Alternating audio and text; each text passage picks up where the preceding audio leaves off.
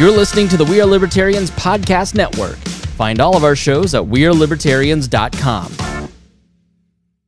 Welcome to the Chris Spangle Show. Thank you so much for joining me here on the program. I am glad to be back with you today, and we have a very interesting topic. It seems like, the world has always been going crazy, right? But at the center of the world has been the United States for a long time.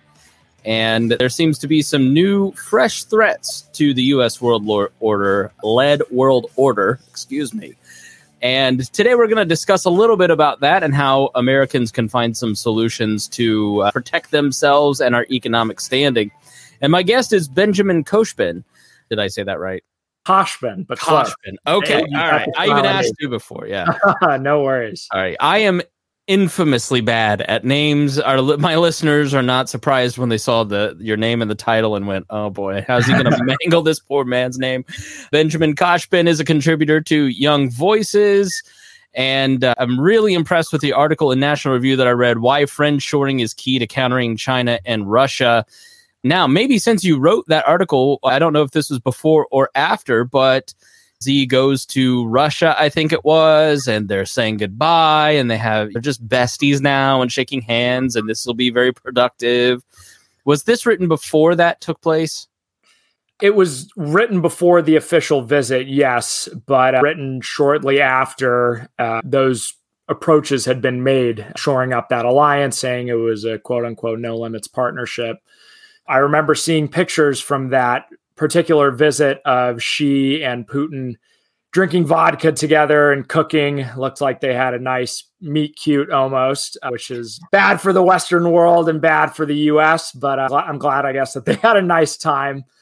But that's the whole purpose of friendshoring, is it's not just an economic policy, it's a national security policy. Yeah.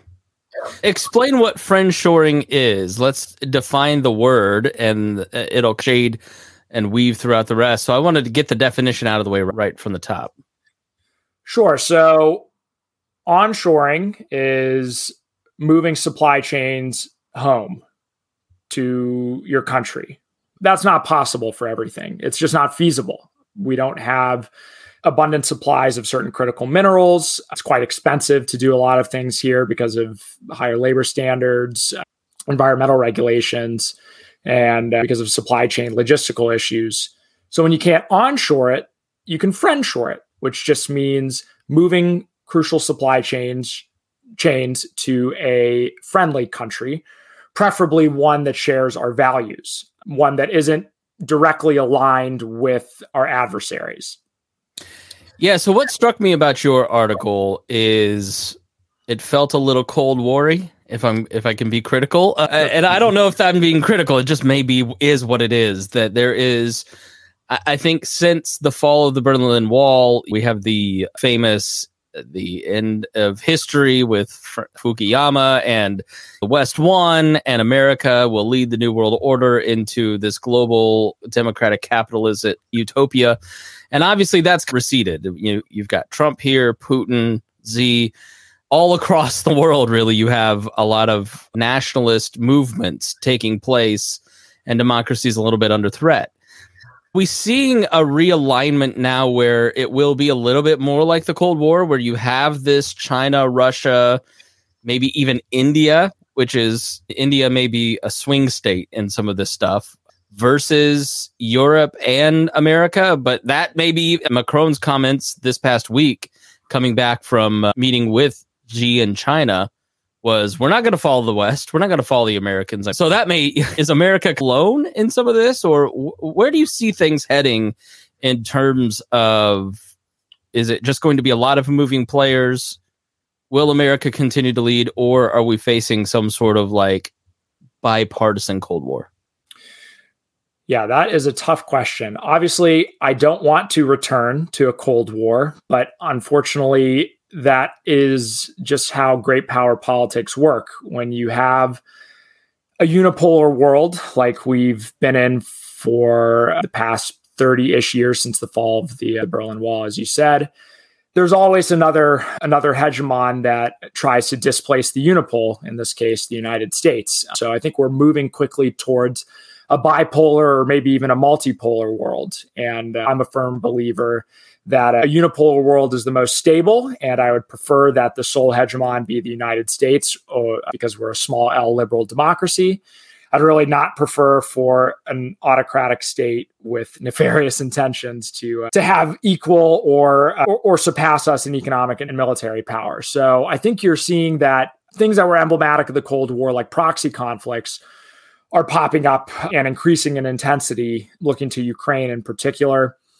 I think that this will be much different than the Cold War in that we can't completely silo off our economies from each other. We're far more interconnected now than we were, or we're far more interconnected with China than we ever were with Russia. I'm not necessarily advocating for a completely independent economy. I don't think that's even feasible.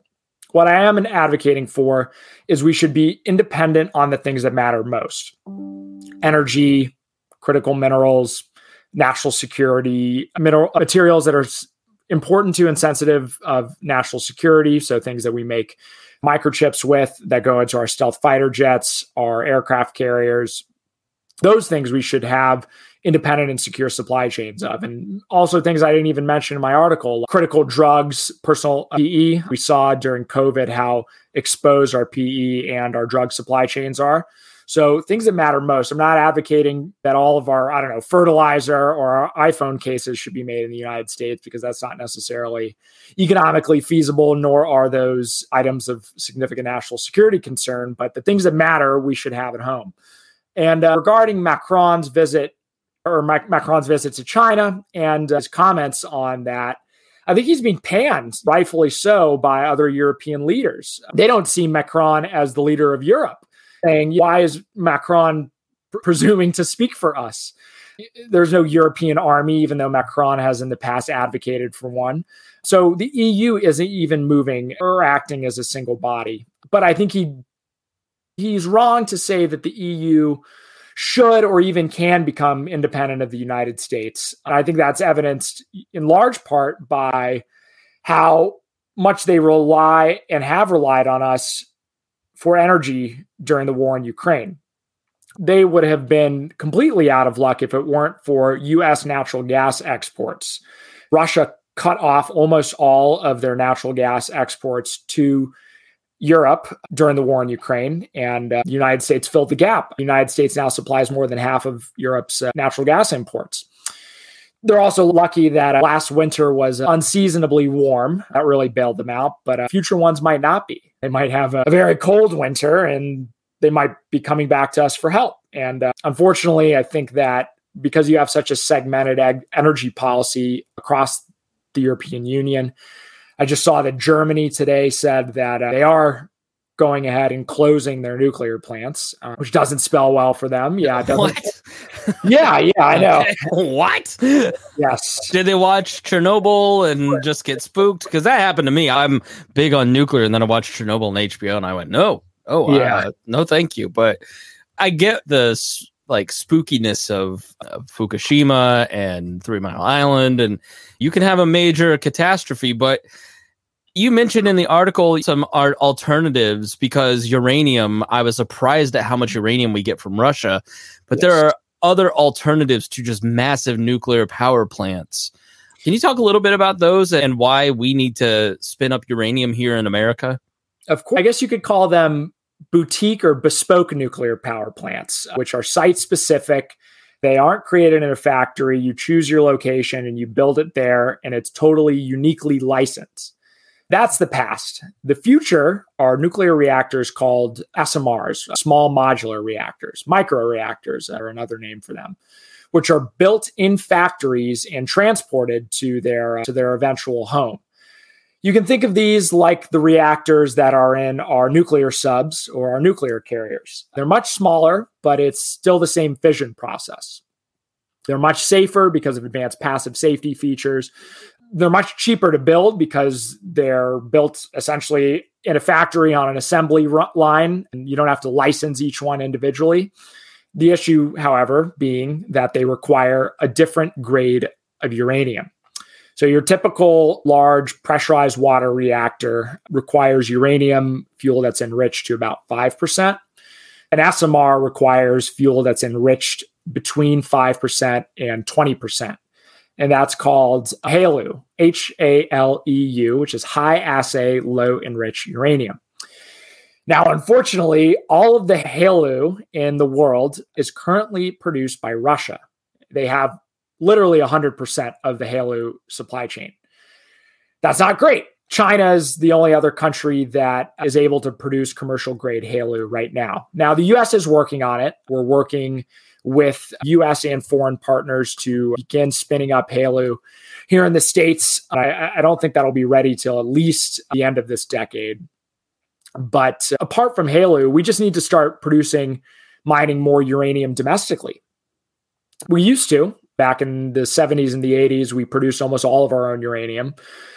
But a confluence of environmental concerns and the fall of the Berlin Wall and cheap uranium from Russia and Kazakhstan, other former Soviet bloc countries, flooding U.S. markets, made it no longer feasible or really practical to mine our own uranium. But now, because of national security and economic security concerns, I think that there's a compelling case to start mining and enriching more of our own uranium, or having our allies do it. Australia has the world's largest uranium reserves, but they don't mine it. They do mine it, but not as much as they should be, in my opinion. I think they're only fourth or fifth in total production. Kazakhstan is first in total production. And I think it's an imperative. And not only will it bring jobs back to America, but it'll ensure that we're not vulnerable to uranium supply shocks. Did we somehow get recreational backyard nukes like my libertarian dreams, and I just didn't notice it? What in the world, Benjamin? So I was at a dinner with the in-laws, who are all very well-versed and libertarians, and we were having a conversation a little bit about environmental standards.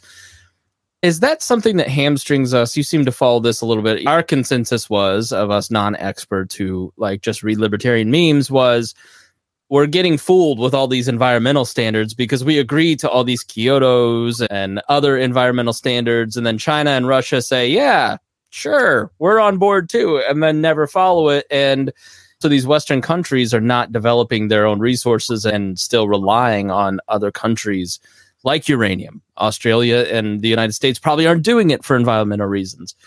Where's the balance between protecting the environment, maintaining safety standards here in the United States, protecting ourselves from climate change, preventing it if we can, versus being competitive?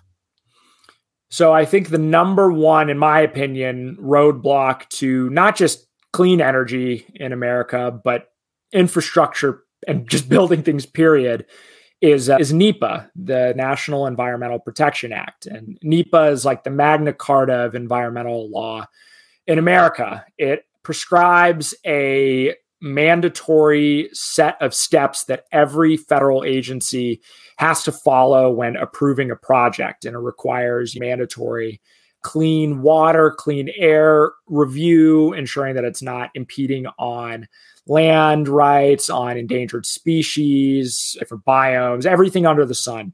And it was well-intentioned. It is important that I'm a conservationist. We should protect our natural landscape and different species that live among us. But NEPA is far too onerous. There's absolutely no limit on how long these reviews can take. And the average review can take upwards of 4 to 5 years. There's also no limit on injunctions that can be filed by environmental activist groups. So groups like Greenpeace or Sierra Club can just continue throwing lawsuits at these different projects and keep them held up in court perpetually. So there's been a lot of pieces of legislation. Last year, Senator Joe Manchin proposed some NEPA reforms that would have cut down that environmental review process to 2 years, I believe, and the injunction window to 120 days. That would be great. It would mean that we're not allowing, whether it's a pipeline or an offshore wind project, to be held up for 5 to 6 years only to get a no. And unfortunately, Democrats, not all Democrats, but I would say progressives mainly, are not in favor of clawing back any of NEPA's protections. But they fail to understand that the main concern, I think of things in the aggregate. I think of climate change and emissions in the aggregate. Emissions are the biggest impact. So if you want to lower emissions, you need to build more clean energy.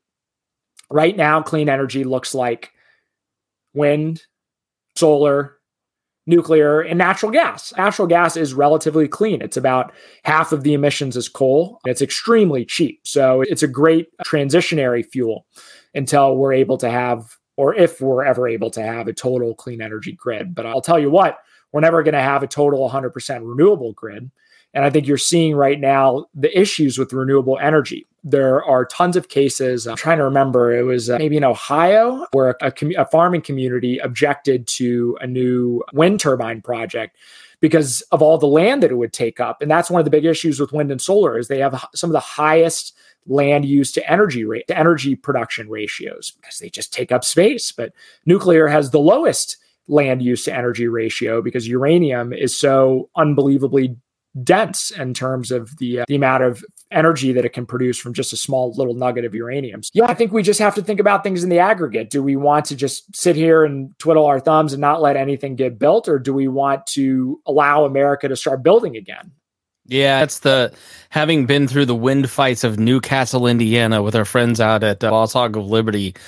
I'm skeptical that big power nuclear reactors could be built in a place like Newcastle when they're not going to accept wind. And the NIMBY problem seems just as strong, if not stronger, than maybe some of these environmental groups. I want to read a passage getting back to friendshoring as we start to close out here, but I'm going to read a passage from your article at nationalreview.com. The world remains dependent on our rivals for energy and critical minerals. China accounts for 85% of rare earth metals processing, 60% of the world's lithium refining, and 3/4 of the lithium-ion battery production. Your laptop battery. Just as we can prime our energy exports to benefit our allies, we can collaborate with our allies to counter our adversaries. U.S.-Australian collaboration rare earth mining has already led to China's global market share of these critical minerals dropping from 80% to 60%. I think those are some great statistics, Benjamin, on how friendshoring, if we're going to have the NIMBY problem here, we're going to have the environmental problem or the Greenpeace is running around blocking everything. That's where friendshoring can come in. What are some other examples in the article or not in the article that kind of speak to that? Yeah, that's a great question. Other examples, I'll point to Australia again. Australia has, as everyone knows, a ton of extra space and extra land. And even though they do have a lot of opposition, for example, to mining uranium, I still think there's an enormous potential there for U.S. assistance and U.S. partnership in both mining uranium in Australia and even maybe moving some of the enrichment supply chain to Australia. Other examples, you're seeing it right now. I guess this is more an example of onshoring, but everything that we've done to move chip manufacturing here to America with TSMC building a factory, I believe it's in Arizona. That's a great example of, I guess there's almost a reverse of friendshoring. It's we don't necessarily need to build things here with American companies because that's not always feasible. You can't just spin up a semiconductor company in a couple of years, but moving companies, foreign companies that belong to our allies here to America to build things, to hire people, those are great options as well. I think that there are tons of examples of both friendshoring, where it's U.S. companies building things in foreign countries, in allied countries, and foreign companies building things here in America. It cuts both ways. I think that's a great example. Also circling back to uranium production. We're partnering with French companies, actually. Orano, I believe, is the company. And Urenco, I think, is one of the other companies that we're partnering with to build uranium enrichment processing here in America. Doesn't have to be a U.S. company as long as they're hiring U.S. employees and they're based here in the U.S. And that means we have a strong grip on that supply chain. I think I don't want to sound, and you don't think that I am a protectionist by any means. I don't think that the government should or can control every aspect of the market. And I am skeptical of a lot of broad and sweeping industrial policy measures. But I think that this is targeted enough that it's not going to disrupt profits or the economy in any major ways. And I think the way that I think about it is it's a national security imperative. And maybe there will be some price increases in the short term. Everyone, who understands economics can see that. But I think that they'll smooth out over time, and that ultimately that's the price we have to pay to ensure that our supply chains are resistant to supply shocks and that we're able to counter our adversaries as well. Yeah, you point this out in the article that Russia and China use a classic American tendency where I'm not going to pay more for that. Yeah. Against us as a weapon. But I think when you look at this, I had a moment during COVID where we all talked about how, 85% or something of our antibiotics are made in China and we don't have those plants here. What happens when you're in a COVID-like situation and then all of a sudden they decide they don't want to ship you any antibiotics? That puts your people at risk, when insulin or some of these very key drugs.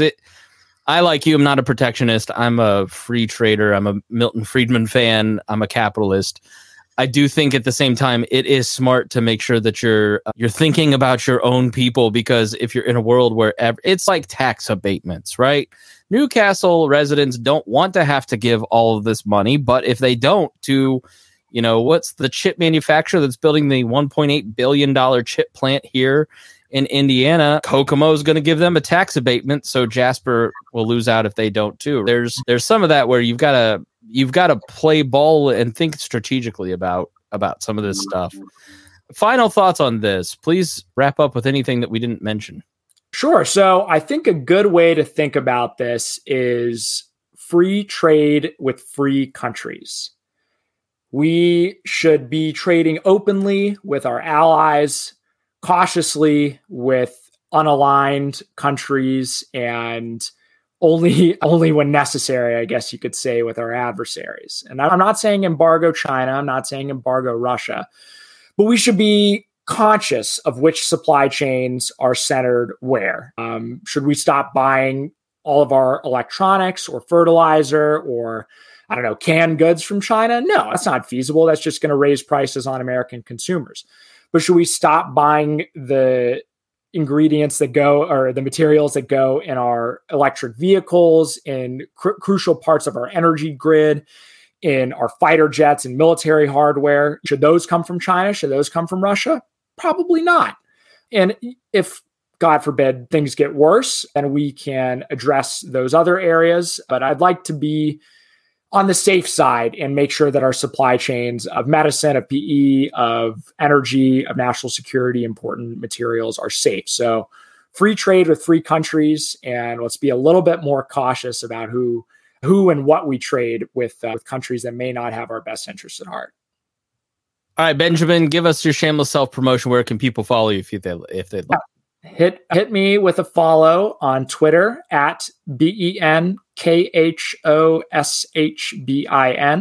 That's BENKHOSHBIN. Same handle on Instagram. And I tweet about energy, foreign policy, succession, various memes. So give me a follow.